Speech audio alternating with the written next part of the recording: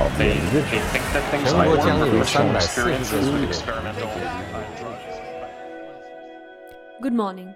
Today, we will be examining the future of Saudi-Indian ties in light of Saudi Arabia's investment commitments in India, discuss a new coronavirus strain that has led to restrictions on the movement of people traveling out of the United Kingdom, and briefly discuss US President-elect Joe Biden's environment team. Today is Thursday, the 24th of December. I am Rahi Bhattacharjee and you are listening to the Leaders Brief by Ego Monk.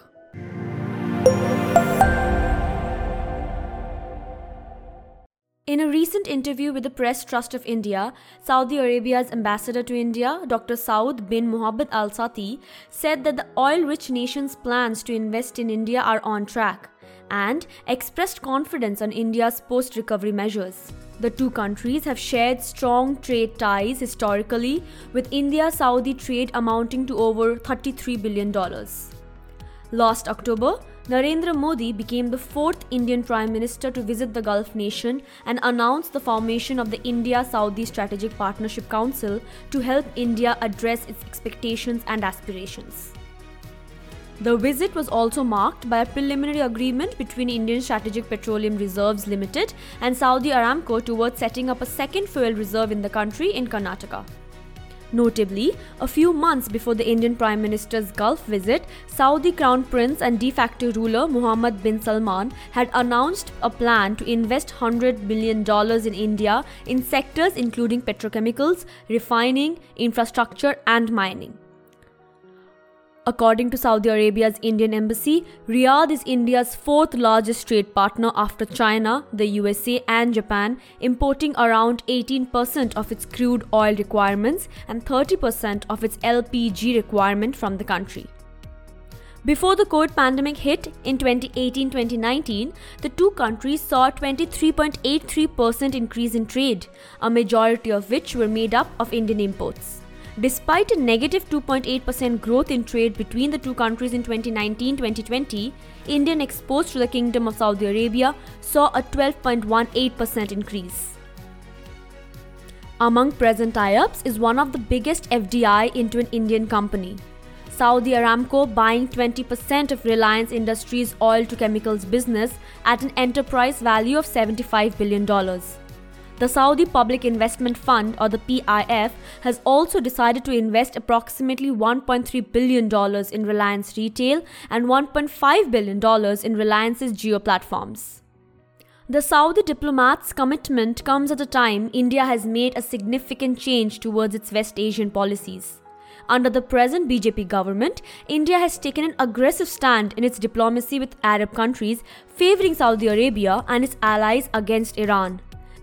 India has developed significant trade ties with the UAE since 2014 as well, with India's ONGC Videsh acquiring a 10% stake in an offshore oil concession in Abu Dhabi, UAE for $600 million.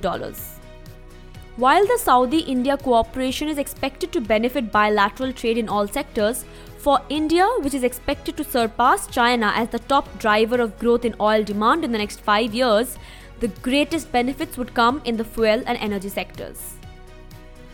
In his PTI interview reasserting the intent to bolster trade relations with India, Dr. Saud said that as the fifth largest global economy and the largest economy in South Asia, the Indian economy has the impetus to recover from the impact of the COVID pandemic.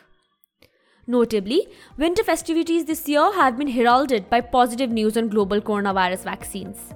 Saudi Arabia is one of the few countries, including the United Kingdom, who have already approved and are administering a vaccine developed by the American and German firms Pfizer and BioNTech.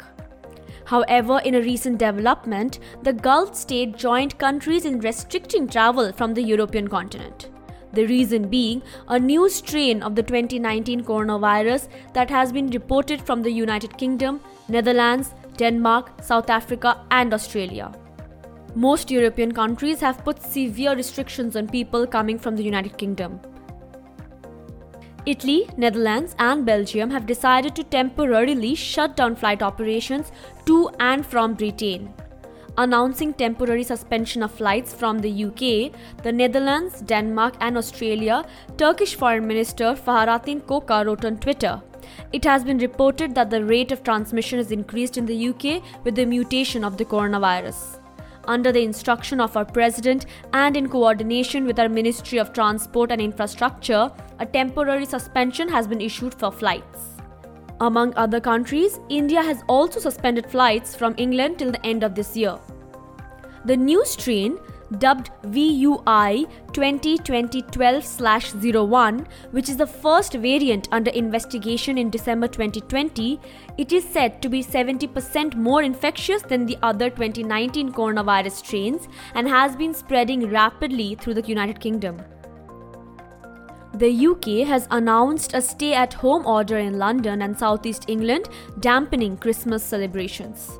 However, at the same time, vaccine candidates have shown over 90% efficacy in treating patients.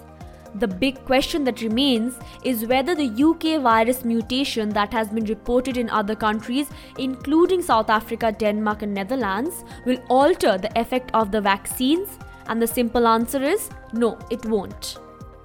The new strain has mutation to its spike protein, and while it is reported to be spreading more rapidly, it has not mutated in a way that it would make it more lethal. All three vaccine candidates, including those developed by Pfizer and BioNTech, Moderna and AstraZeneca, target these proteins among other things, and is expected to be equally efficient for the new strain. This being said, there is a low possibility of long-term mutations affecting vaccine efficacy. Moving on to the United States of America, President-elect Joe Biden, who had been tackling climate change and other environmental concerns as an important part of his winning campaign, recently named a diverse team of experts to tackle the crisis. The new team will include Gina McCarthy as the White House Office of Climate Policy Head, Deb Haaland as the Interior Department Head and co-sponsor of the Green New Deal, and Jennifer Granholm as Energy Secretary. Among them, Gina McCarthy had served as the Environmental Protection Agency Administrator under the Obama administration.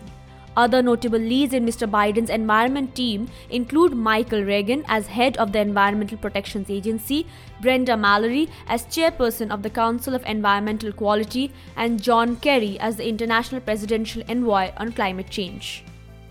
After taking office in January next year, the former vice president will have a tough task on the climate front, having to repair damages caused by the Trump administration. In his 4-year tenure, President Donald Trump has rolled back over 80 rules and environment protection regulations and withdrew from the historic Paris climate deal. Joe Biden also unveiled plans to install 500,000 new electric vehicle charging stations, construct 1.5 million new energy-efficient homes and public housing units, and create a civilian climate corps to carry out climate and conservation projects. Folks, we're in a crisis. Just like we need to be a unified nation to respond to COVID-19, we need a unified national response to climate change, the US President-elect said. That is all for today. Thank you for listening. We will be back tomorrow with more happenings around the world. Tune in to Egomonk to stay updated on the latest happenings and their impact on global trade, technology and innovation. Egomonk helps you make sense of change. We're a global intelligence platform delivering asymmetric outcomes by bringing organizations closer to the communities they want to serve and the leaders they wish to influence. Visit our website insights.egomonk.com, which is spelled insights.egomonk.com, to subscribe and make better and faster decisions today. If you wish to collaborate with us, then please email us at contact@egomonk.com.